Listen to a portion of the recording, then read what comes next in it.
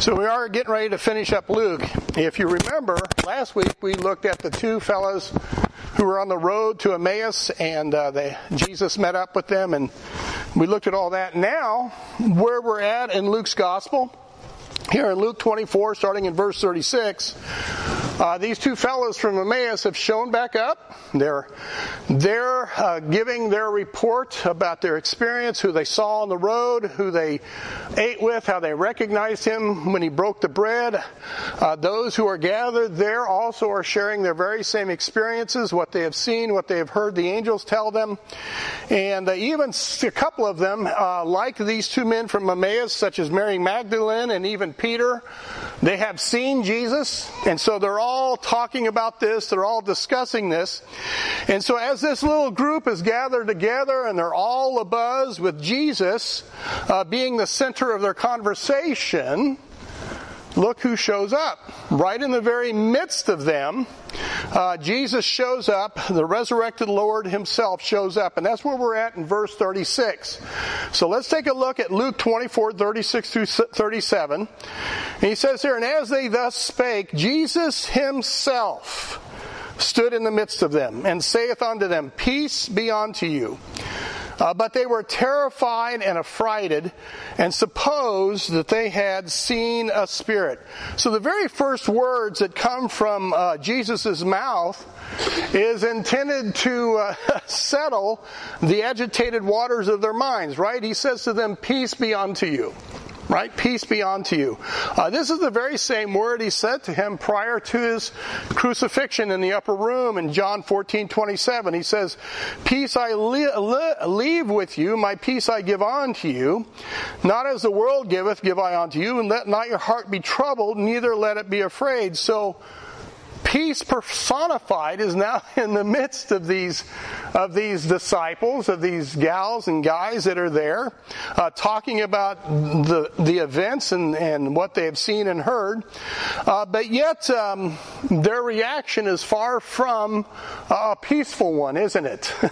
It really is. It's far from a peaceful one, all these folks that are gathered together. Now, to me, this is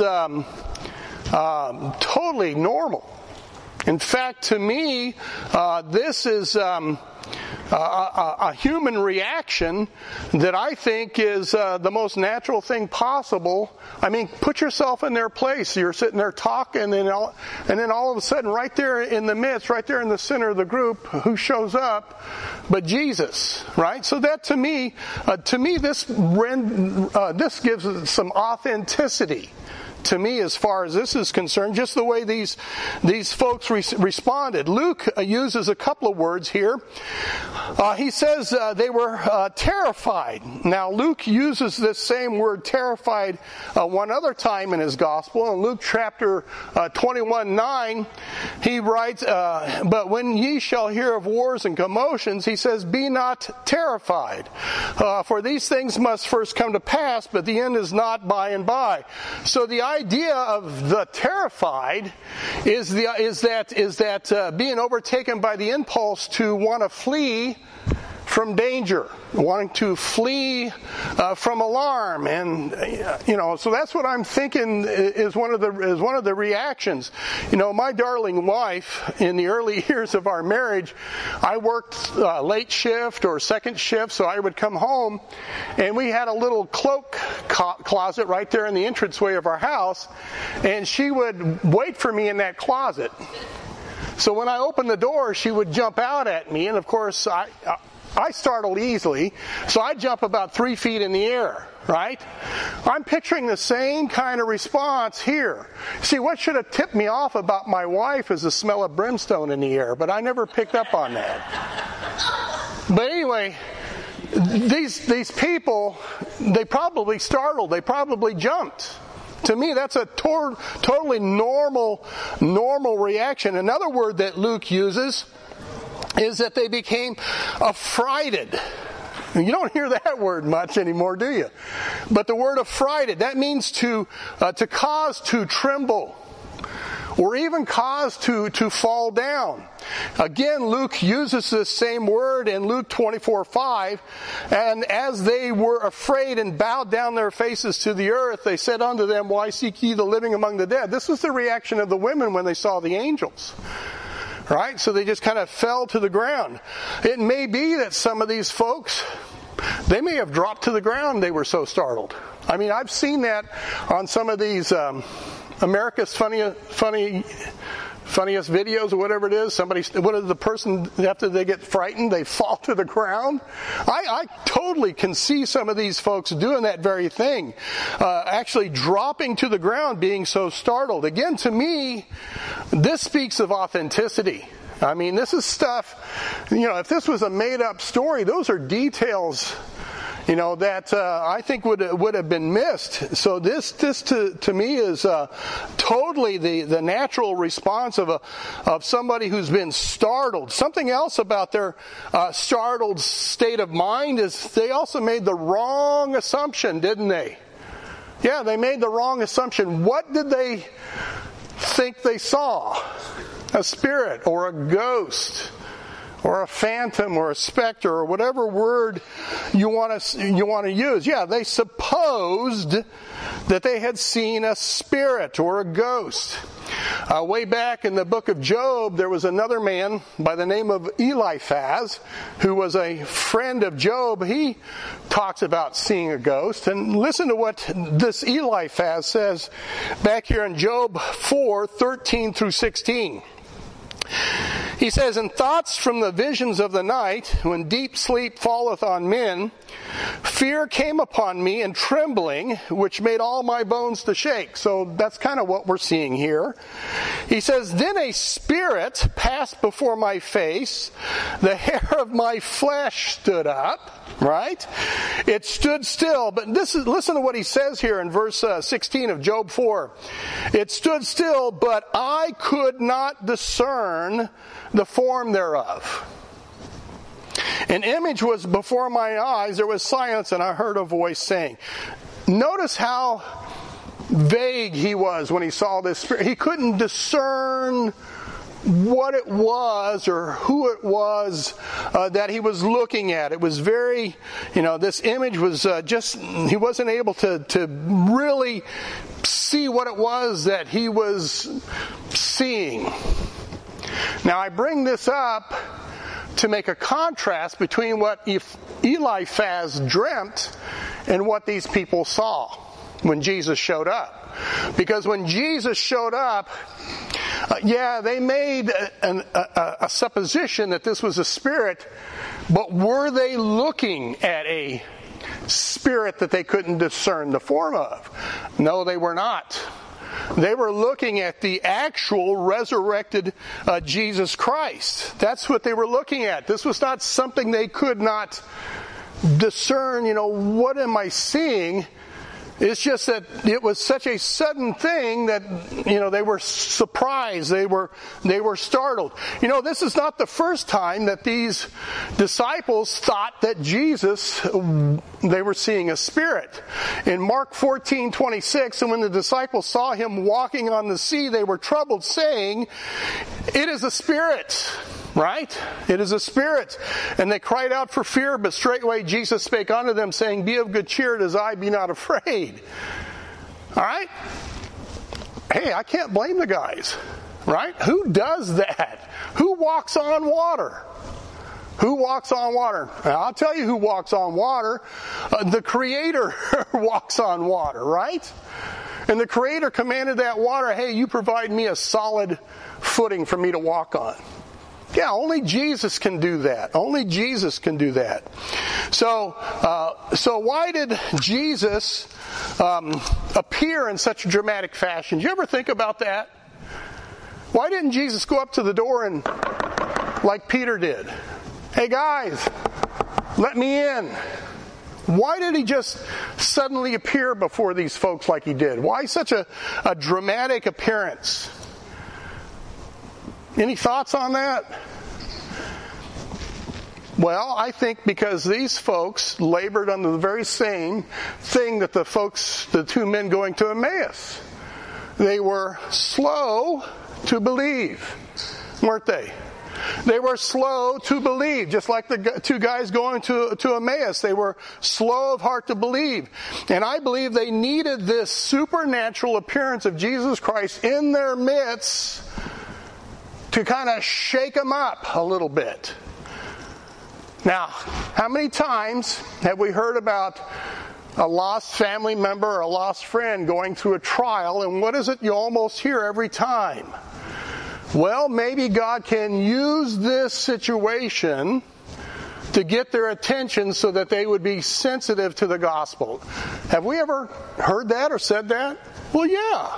Yeah, because sometimes we're so hard-headed and we're so obstinate that sometimes we need a smack upside the head to get our attention.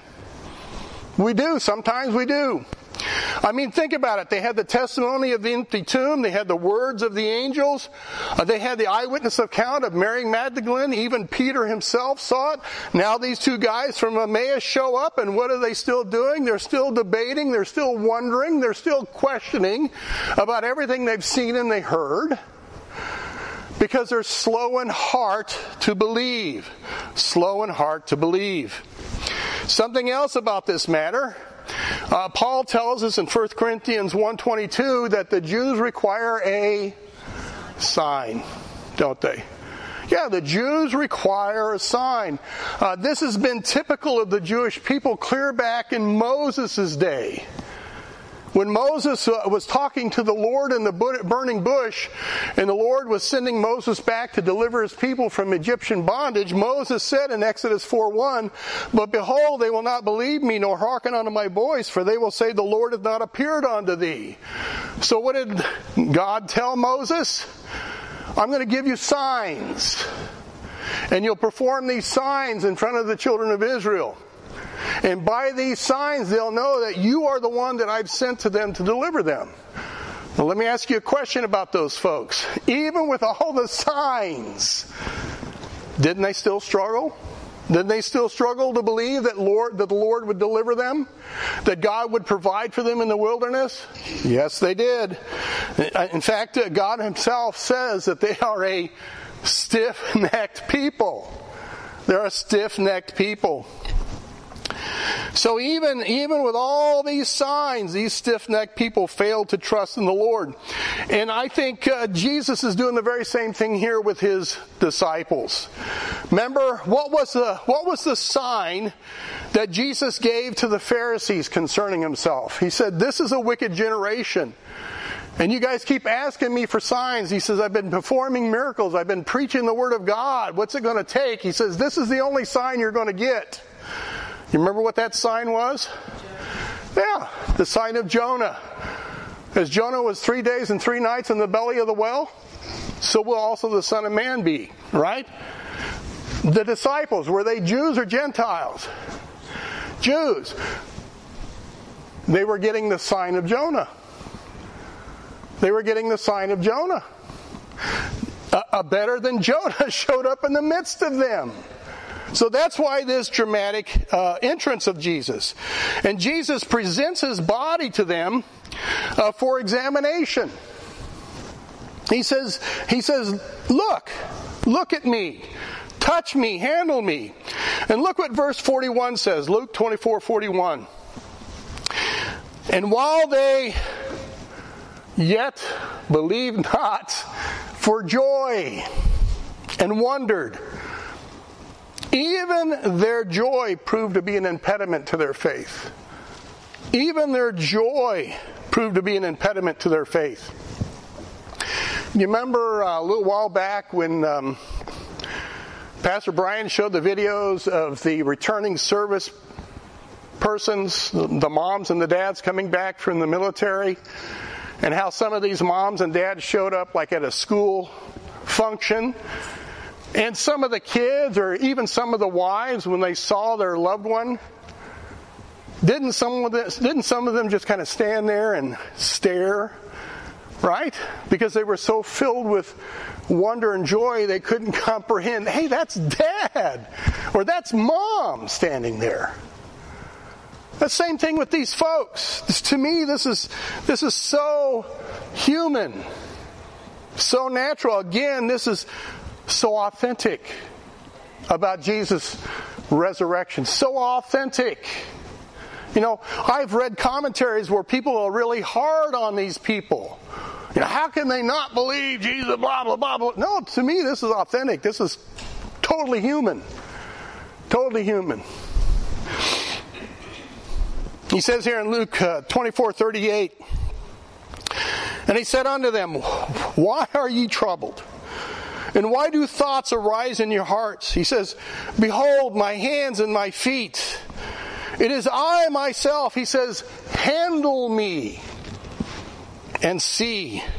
For a spirit hath not flesh and bones, as ye see me have. And when he had thus spoken, he showed them his hands and his feet. He says, guys, examine me. Touch me. Handle me. It says here they were being controlled by troubled thoughts. Troubled thoughts. The word troubled speaks of an inward agitation of the mind.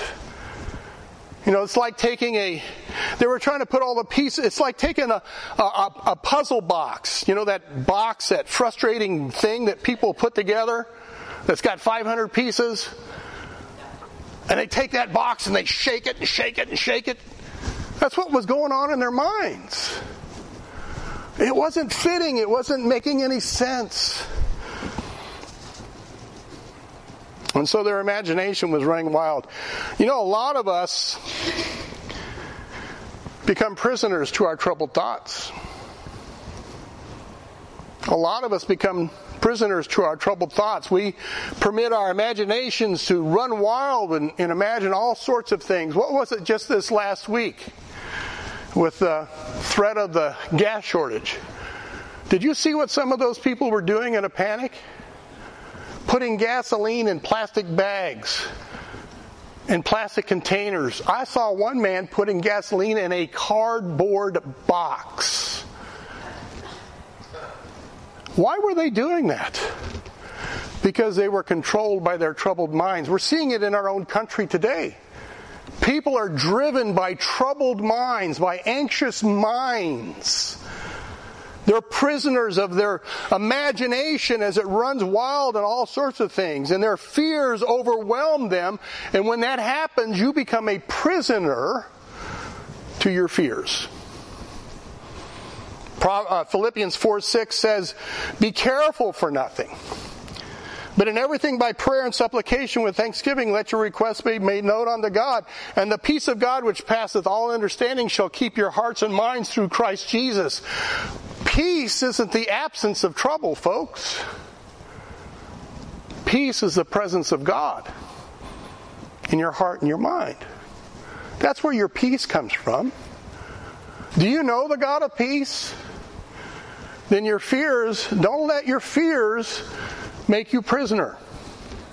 You have God's peace. As a further act of assurance that it was himself, as they were all kind of gawking at him, he invites them, hey, handle me. Look at the nail prints in my hands and my feet. He wants to assure them that the peace of God was in their very presence. The Apostle John writes about this. In fact, that's what Pastor Brian's getting ready to teach us from, is the book of 1 John. 1 John chapter 1, verses 1 through 3, he says, that which was from the beginning, which we have heard, which we have seen with our eyes, which we have looked upon, and our hands have handled of the word of life. John was there. John was there. He was the one who saw Jesus. And I don't know, because the scripture doesn't say this, so excuse me for presuming. But I'm thinking, if I were the Apostle John, what one thing did the Apostle John do at the Lord's Supper, at the Last Supper? What did he do? He put his head on the chest of Jesus, and he heard the heartbeat of God, didn't he? And what was John referred to as? The one whom, he was loved. The beloved John, right? Now, I'm thinking if I were John, and Jesus offered me to handle him, that's exactly what I'd do. You bet I would. You bet I would. I would grab a hold of his hands. I would grab a hold of his feet. And I would do what Mark does all the time. I would even try to hug him. I'd even want to hug him. You know, we're going to see Jesus one of these days. And you know what I hope? I hope he lets me hug him.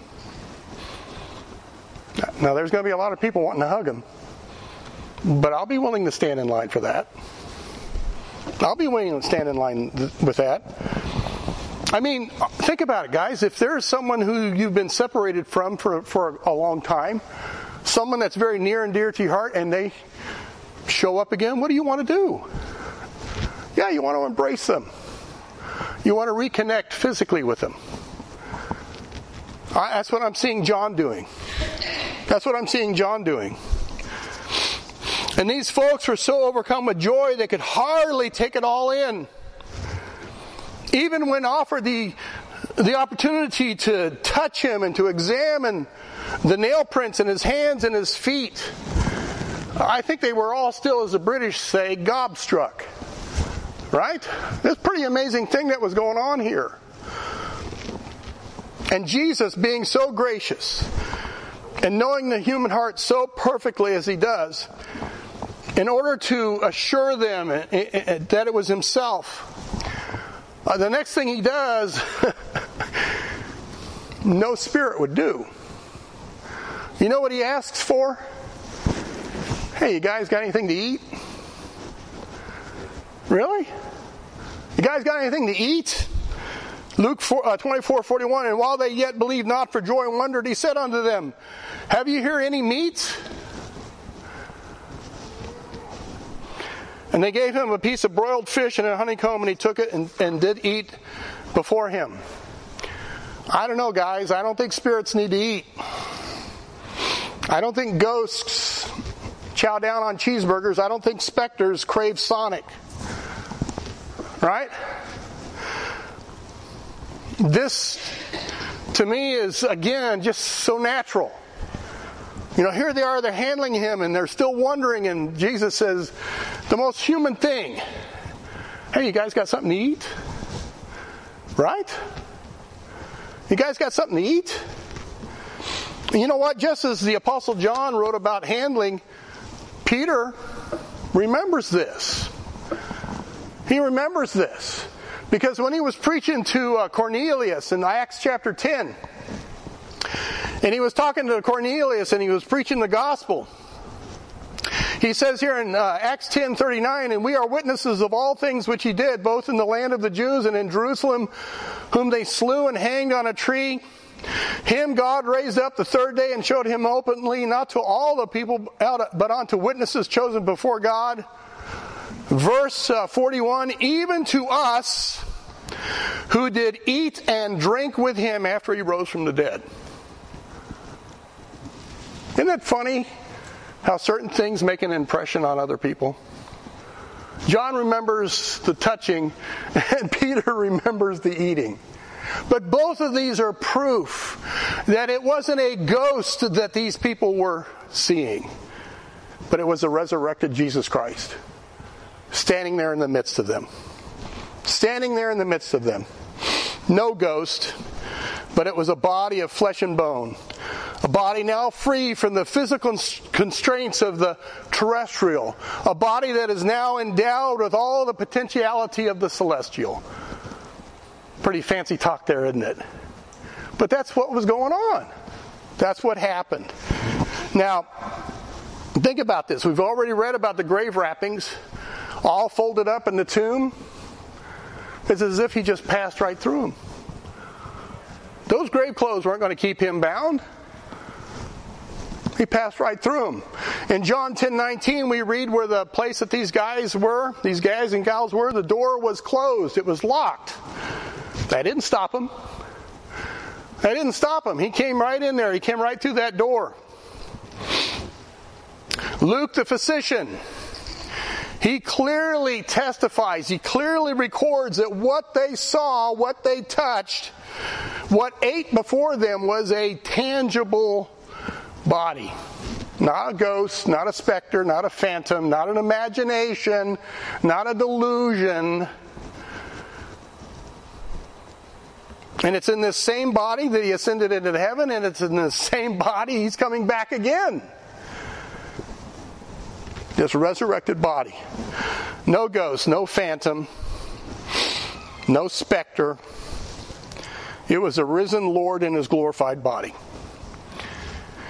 Now, it wasn't long that the church began facing some serious heresy. And Paul warned the church back there in Acts chapter 20. In verse 30, he says, "Also of your own selves shall men arise, speaking perverse things to draw away disciples after them." In the book of Colossians, Paul dealt with those who were bringing in a lot of false doctrine. They were mixing Eastern mysticism and legalistic Judaism. And they were challenging the preeminence of Christ, even challenging his deity. That's why Paul wrote that Colossian letter. And so, introduced into the church by these men was this teaching called Doceticism. 1 John deals with this. We're going to get ready to go through that with Pastor Brian. And this teaching came from Gnosticism that taught that Jesus and the Christ were two separate entities. Okay? And because of their teaching that materialism is evil and spiritual things are pure and the two can't come together like oil and water. Well, in the 2nd century, this doctrine of Docetism was first taught by a man by the name of Serapion of Antioch, who happened to be a bishop of the church. He was a church leader. And what he had done is he got a hold of some corrupt manuscripts, and he started reading these corrupt manuscripts, and he came up with this doctrine called Docetism, which means illusion. And he taught that Jesus' human body was an illusion. A phantom. Again, that stemmed from matter was evil and spirit pure, and they just couldn't believe that both the body and the spirit could come together as one, as it did in Christ Jesus. And one of the major teachings of this false doctrine is that Jesus only appeared to be flesh and bone. But that was an illusion. It was a phantom. And that this Jesus who appeared in this form, the Christ, entered this form. And the two never were one. And when Jesus was on the cross and dying, they teach that this Spirit of Christ left this supposed body, and it was Jesus the man that died on the cross and not the Christ. That's what he was teaching. Now, if Jesus didn't have a real body, then he didn't really die on the cross, did he? And if Jesus had no physical body, then he couldn't have risen physically from the grave in a new body. And without the actual death and resurrection of Jesus Christ, guess what? Yeah, we have no salvation. Our faith is vain. We're still in our sins. And what Doceticism teaches, it denies this union between the physical and the spiritual, and it even denies that Jesus ascended into heaven, since he doesn't have a physical body. So it makes a very clear distinction between Jesus, the man, and Christ, the Spirit. Now, that sounds pretty wild, doesn't it?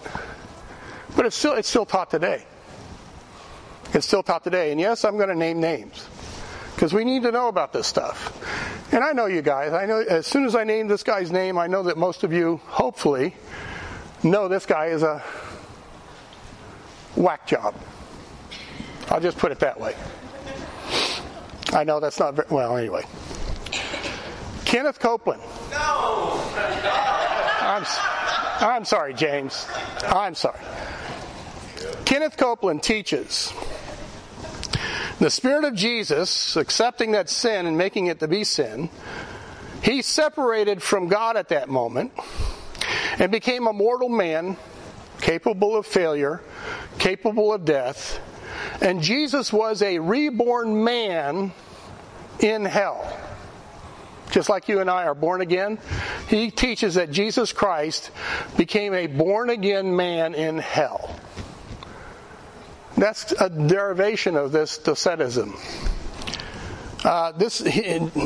People like Kenneth is the reason why John wrote in 1 John 4:3, and every spirit that confesses not that Jesus Christ has come in the flesh is not of God. And this is that spirit of Antichrist, whereof you have heard that it should come, and even now already is it in the world. Is there a division between Jesus and the Christ? No, because why? They're both one. They're both the same. They're both the same. Colossians 1:17-20. He is before all things, and by him all things consists, and he is the head of the body of the church, who is the beginning, the firstborn from the dead, that in all things he might have the preeminence. For it pleased the Father that in him should all fullness dwell. And having made peace through the blood of his cross, by him to reconcile all things unto himself. By him I say, whether they be things in earth or things in heaven. So in him all fullness dwells. This same heretic also teaches that Jesus never claimed to be God. That he claimed to walk with God, and he claimed that God was in him, but he never claimed to be God. So with that teaching, you might as well turn to the Gospel of John and just rip the whole Gospel out of your Bible. How many times did he say, I am, in that Gospel?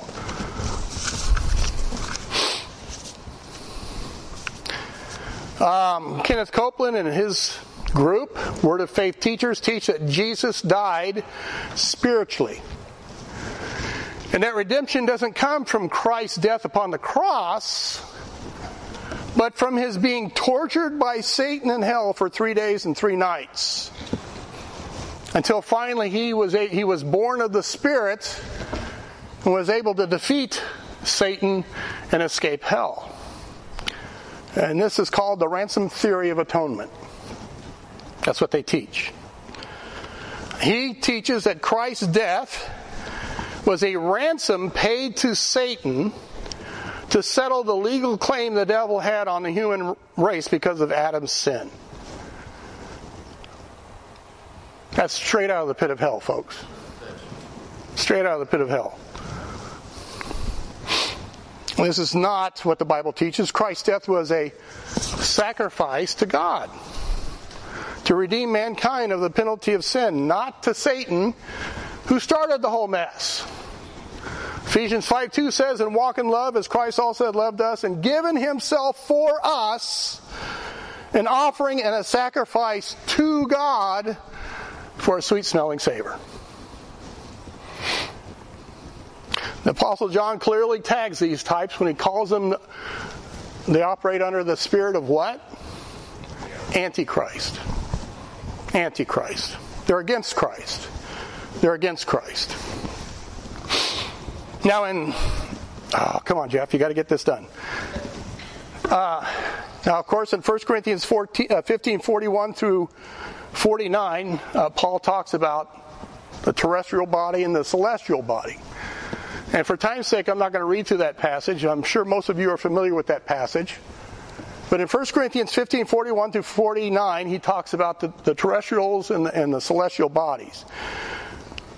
So I just want to make some comments about the natural body and the new body, the celestial body. It says here in 1 Corinthians 15 that the natural body is sown in corruption. Okay? When we bury these bodies, are they going to stay like this? No, they're not. I don't care how many chemicals you pump into them. They're going to decay, they're going to rot. They're going to go to dust. So they're sown in corruption. It says that the celestial body, new body, is raised in incorruption. What does that mean? That means that the new bodies will never spoil, they'll never rot. They'll never ache and pain on rainy days like mine is right now. Right? They'll always be fresh. They'll always be new. They'll never wear out. They'll never decay. I don't know about you, but I'm looking forward to that. Amen. Natural body is sown in dishonor because of sin. Because of sin. Paul calls them vile bodies in Philippians. That's not very flattering, is it? I don't care how pretty you are. You dwell in a vile body, a body of dishonor. It says it's raised in glory. The celestial body will possess a splendor and a brightness that will reflect the glory of God. I think it's Daniel that talks about it in his last chapter about some will shine as bright as the stars. So we're going to have a shiny body. It's sown in weakness, the natural body. It's frail, it's sickly, it's feeble. I got bad news for you. If the rapture don't happen, everybody sitting in this room is going to die. The other body, the celestial body, is going to be raised in power, according to 1 Corinthians 15. Not only physical power, doesn't wear out. This is what I love. But in righteous power, holy power. I tell this story when I broke my back and I was in severe pain, terrible pain, excruciating, paralyzing pain. So I went to have surgery to get all that repaired. And the first thing that I remembered when I came out of anesthesiology, or whatever that is, the stuff that they put you to sleep. As soon as I woke up, you know what was the very first thing that I realized that came across my mind? No more pain. That's how bad it was. You know, I'm just saying, you know what may be the very first thing that comes across our minds when we get into glory? No more sin. I don't think a lot of us realize how much sin is painful to us. Yes. And when we get into glory, I think that's going to be our first thought. No more sin. No more sin. Sown a natural body, or belonging to breath, is the wording. A sensual body, subject to the passions and the appetites and the desires that this flesh wants. Raise a spiritual body. A superior body, no longer subject to our passions and our appetites and those desires that get us into trouble. Because there's no more sin to appeal to. This body is a body designed for the earth. Our new bodies fit for heaven. This body bears the image of the earthy. The new body, the image of the heavenly. Guess what? The same body that Jesus has is promised to you and me, if you are a born-again believer in Jesus Christ. 1 John 3:1 says, "Behold, what manner of love the Father hath bestowed upon us, that we should be called the sons of God. Therefore the world knoweth us not, because it knew him not. Beloved, now are we the sons of God, and doth not yet appear what we shall be, but we know that when he shall appear, we shall be like him. Even so, come Lord Jesus."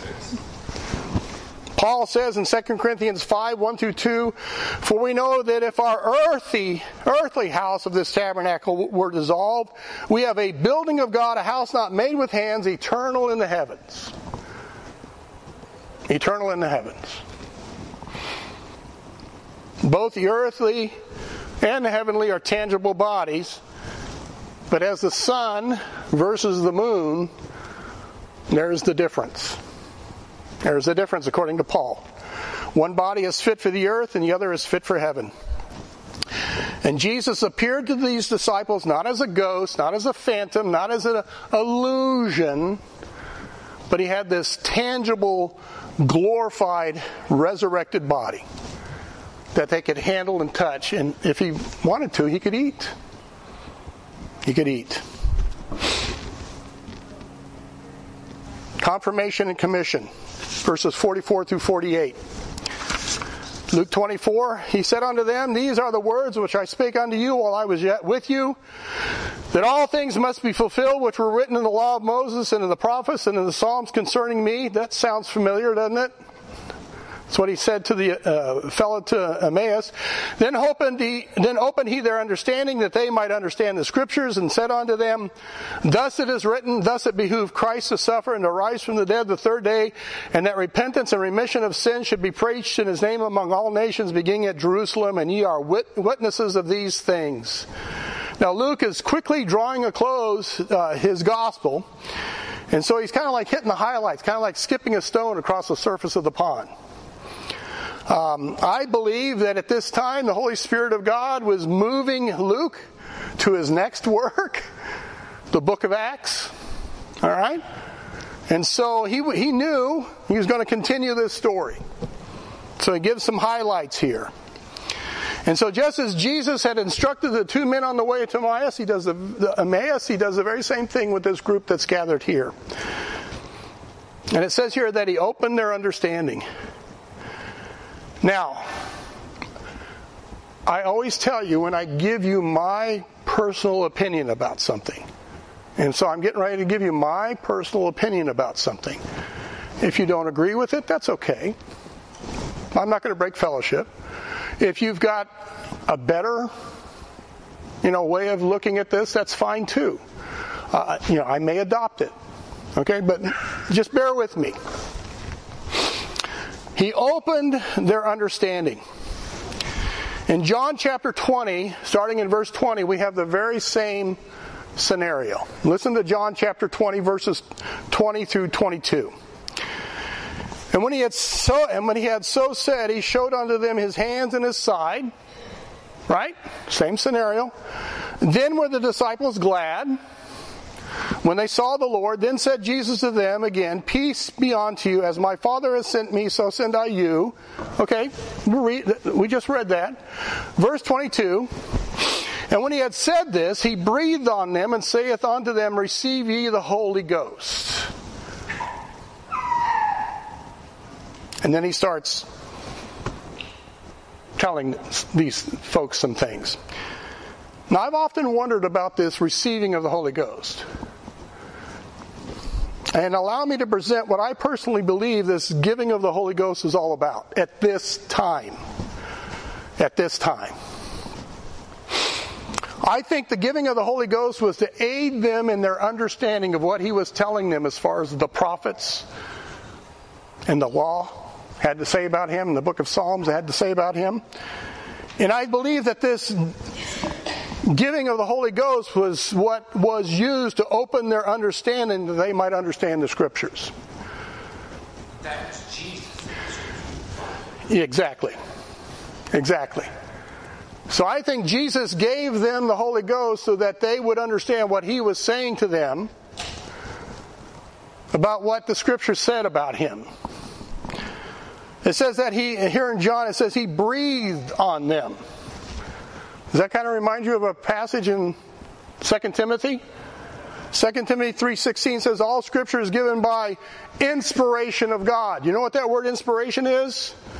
God breathed. God breathed. The Scriptures being the breath of God. It talks about him being given the Holy Ghost. John 16:13, howbeit when he, the Spirit of truth, is come, he will guide you into all truth, for he shall not speak of himself, but whatsoever he shall hear, that shall he speak, and he will show you things to come. John 14:17, even the Spirit of truth, whom the world cannot receive, because it seeth him not, neither knoweth him, but ye know him, for he dwelleth with you, and shall be in you. I believe what took place here in John's Gospel, I believe what took place here with Luke, is that the Lord gave a temporary gifting of the Holy Ghost in order for these people to understand what he was telling them.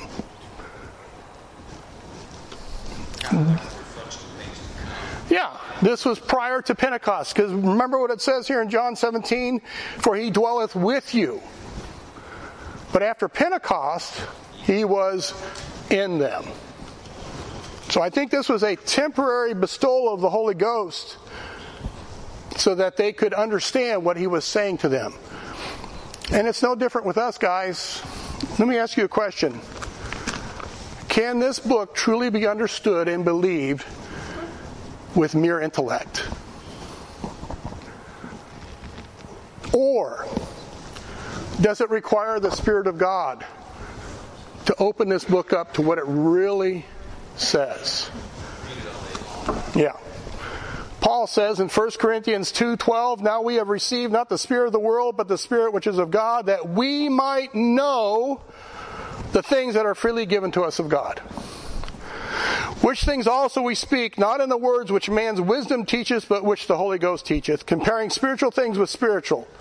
But the natural man receiveth not the things of the Spirit of God, for they are foolishness unto him, neither can he know them, because they are spiritually discerned. But he that is spiritual judgeth all things, yet he himself is judged of no man. For who hath known the mind of the Lord, that he may instruct him? But we have what? The mind of Christ. That's the only way you're going to learn the book. So I believe that in John 20 there was a temporary endowment of the Holy Ghost to help these folks understand what it was that Jesus was telling them concerning the Scriptures about himself. Now, you can take that or you can reject it. That's fine. But that's just what I see. That's what I see. And he gives to these folks the promise of the permanent endowing of the Holy Ghost in verse 49. He says, and behold, I send the promise of my Father upon you. But tarry ye in the city of Jerusalem until ye be endued with power from on high. Did it happen at this point right here? No, it did not. When did it happen? Pentecost, Acts chapter 2. God came through with this promise. God came through with this promise on Pentecost in Acts chapter 2. So can you see now why I'm saying that giving of the Holy Ghost was a temporary endowment to help them understand what it was he was teaching them? But now in the church age, in the dispensation of grace, that Holy Spirit of God is now inside anyone who receives Christ as their Savior, as a permanent resident tutor or teacher of the Scriptures. Does that make sense? Okay. And he says we have a message, the message of repentance and remission. Okay, this is where I got to shift it into high gear. The gospel message, and I know there's some folks that get heartburn over this. The gospel message is a message of repentance and remission. It is. Okay? Repentance is simply to have a change of mind. Remission is to be released from a bondage or penalty. Romans 6:22, but now being made free from sin and become servants to God, you have your fruit unto holiness and the end everlasting life. For the wages of sin is death, but because Christ died in my place, the gift of God is eternal life through Jesus Christ our Lord. I have been liberated, remission, from that penalty, from that bondage, because of what Jesus Christ did on the cross. Now, in Acts chapter 2, after the day of Pentecost, Peter stood before the Jews gathered, And he preached a message. And the message that he preached to the Jews gathered there on the day of Pentecost, who heard in their own language what was being preached, Peter preached a message of repentance and remission. Okay? Now, Paul tells us we need to rightly what? Divide the word. If you don't rightly divide the word, you're going to get yourself off in the weeds.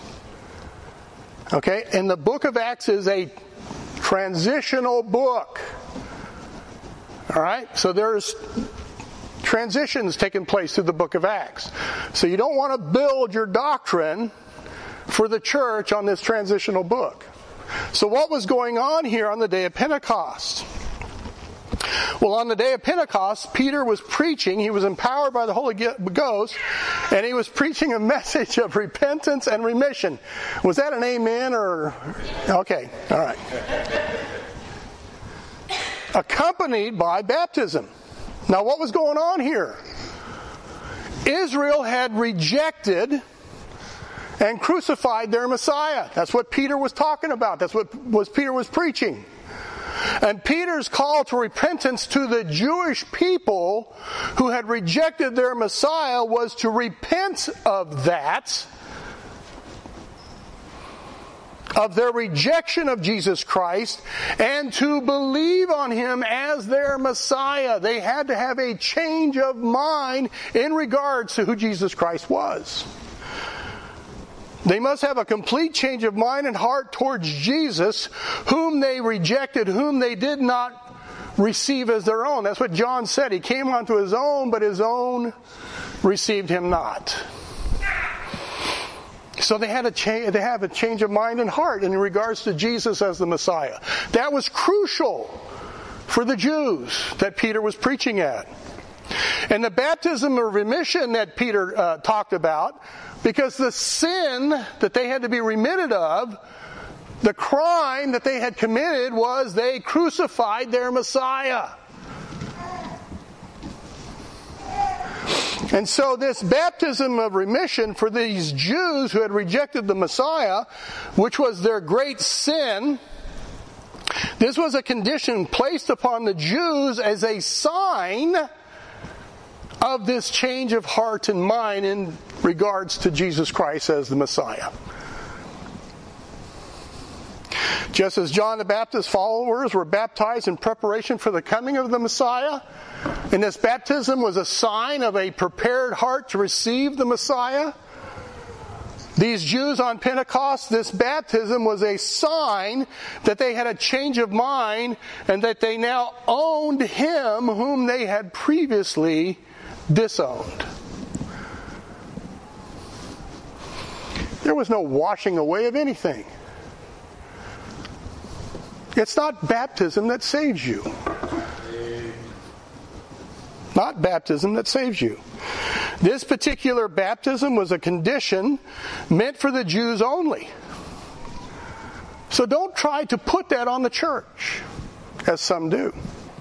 Now later on, when Peter would go and preach this very same message to the Gentiles in the house of Cornelius, no mention of baptism for the remission of sins is mentioned. Listen to what it says in Acts 10:43. This is Peter preaching in the house of Cornelius. He says to him, give all the prophets witness. That's the very thing that they're supposed to be doing is, hey, what does the scripture say concerning Jesus? Listen what he says in verse 43. To him give all the prophets witness that through His name, whosoever believeth in Him shall receive remission of sins. How do we receive remission of sins? By believing on Him. By believing on Him. Who was Peter talking to? Gentiles. Gentiles. It's not a condition on the church. Not a condition. It also says here that while Peter yet spake these words, the Holy Ghost fell on all of them which heard the word. The only baptism that these believers received was the same baptism that anybody who believes in Jesus Christ receives. And that's the baptism of the Holy Ghost. Now, I'm not going to get Pentecostal on you, but I'm going to simply tell you what that means. The word baptism means to be placed into. Now, what are we being placed into when we receive Jesus Christ as our Savior? Well, let's listen to what the Bible says. 1 Corinthians 12:13, for by one Spirit are we all baptized into one body, whether we be Jews or Gentiles, whether we bond or free, and have been all made to drink into one Spirit. What is that one body that we've been baptized into? The church, the body of Christ. We're now members of the spiritual body of Jesus Christ, the church. The church. And in regards to the Gentiles, repentance is also preached. You also have a change of mind. And it's concerning our false gods, or whatever else it is that we're trusting in. Those false gods that we trust in, we have to forsake those false gods. We have to have a change of mind. That's what Paul was writing about in 1 Thessalonians 1:9. For they themselves show of us what manner of entering in we had unto you, and how ye turned to God from idols to serve the living and true God, and to wait for his Son from heaven, whom he raised from the dead, even Jesus, which delivered us from the wrath to come. Now, some today would say, well, we don't worship or serve idols. Really? You don't think so? It may be another name. Let me share with you something I discovered a long time ago. In the Bible, in regard to idolatry, there's three prominent, I'll call them false religious systems. And you can see these false systems or these false idols, and they've got all sorts of deviations, but they're basically boiled down to three. You've got the worship of Baal, the worship of Moloch, and the worship of Mammon. Now, the worship of Baal worship, that's the deification of nature. The deification of nature. We've all heard of Mother Nature or Mother Earth. Have you been paying attention to the narrative that we've been hearing? It's essentially nature worship.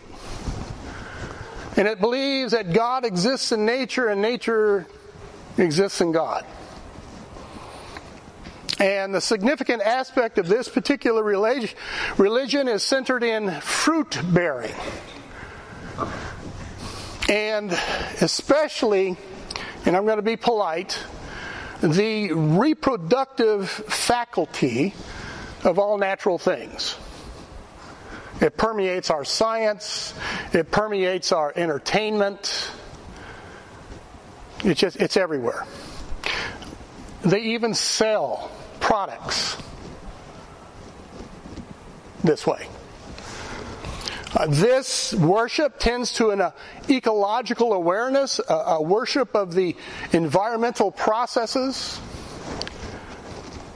and it highlights the sensual desires of the reproductive faculties inherent in nature.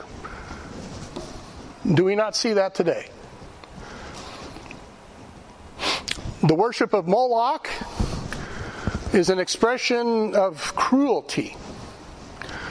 The one significant thing about the worship of Moloch is that the people would offer their infant children as a sacrifice, human sacrifice, to this Moloch.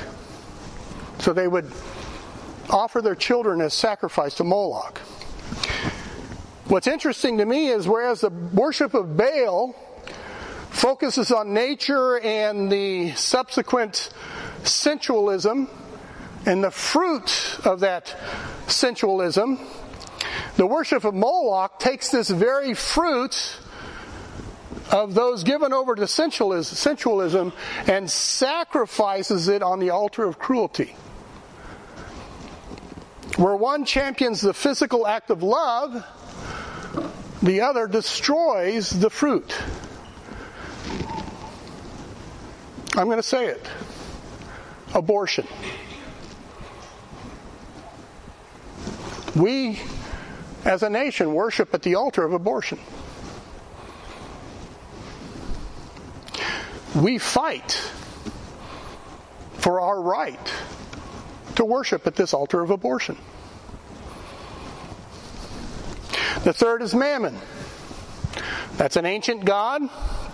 It's an old Phoenician, Syrian deity. And this particular god stood for power and wealth. More specifically, the power that wealth provides. The power that wealth provides. Matthew 6:24, Jesus said, "No man can serve two masters, for either he will hate the one and love the other, or else he will hold to the one and despise the other. You cannot serve God and mammon." So the worship of mammon is the worship of wealth and the power that wealth enables you to have. Well, come on, guys. Especially in social media, what are we seeing? People trying to shut down free speech because they have the mammon. The worship of mammon is the worship of wealth and the power that wealth is able to command. Its objective is to dethrone God and enthrone man. Politics, you name it. That's what it's all about. That's what it's all about. It's the same sin that Lucifer, now called Satan, fell under. It's that control, that power.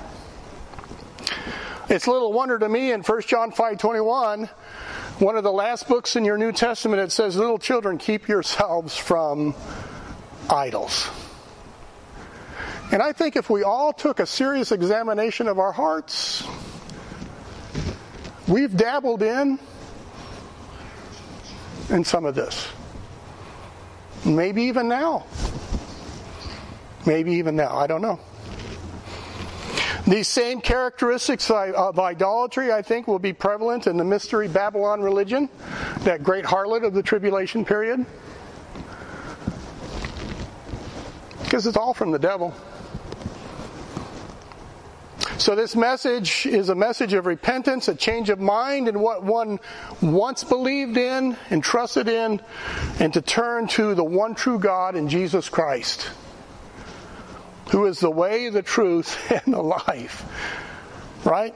The only way to the Father is through Him. You preach any other way to the Father except for Jesus Christ, you're preaching a false gospel. And then in wrapping it all up in Luke 24:50 through 53, he says, "And he led them out as far as to Bethany, and he lifted up his hands and blessed them. And it came to pass while he blessed them, he was parted from them and carried up into heaven. And they worshipped him and returned to Jerusalem with great joy and were continually in the temple praising and blessing God." Of course, Luke leaves out a lot, right? He leaves out the days prior to Pentecost, a lot of things that John talks about in his gospel. So he leaves out a lot. So he's wrapping it all up real quick. But the lesson is there, the message is there. The same Lord that ascended into heaven, guess what? He's coming back. He's coming back. And in the time that he tarries, what should we be doing? Being witnesses of these things. Being witnesses of these things. Here's a sobering thought, guys. And I think one that we really don't appreciate. Do you realize we're the only ones on this planet who have the message of hope for a world that's living in hopelessness? We are. We are the only ones. And we're going to be held accountable for that. What are you doing with that message? What are you doing with that message? Lord Jesus Christ, we thank you for your word. We thank you, Lord God, that He came, He died, was buried, and rose again. His rising again gives us hope. He is our hope. Oh God in heaven, empower us by the Spirit that dwells within us that we would share this hope with others with every opportunity. We thank you and praise you. We know you're coming back soon. We're looking at the signs of the times. Father in heaven, let us not be idle. And let us not succumb to idols. In Jesus' name we pray. Amen. So that's it. We're done with Luke. So I think for the next book, I think I'm going to teach you the book of Concordance.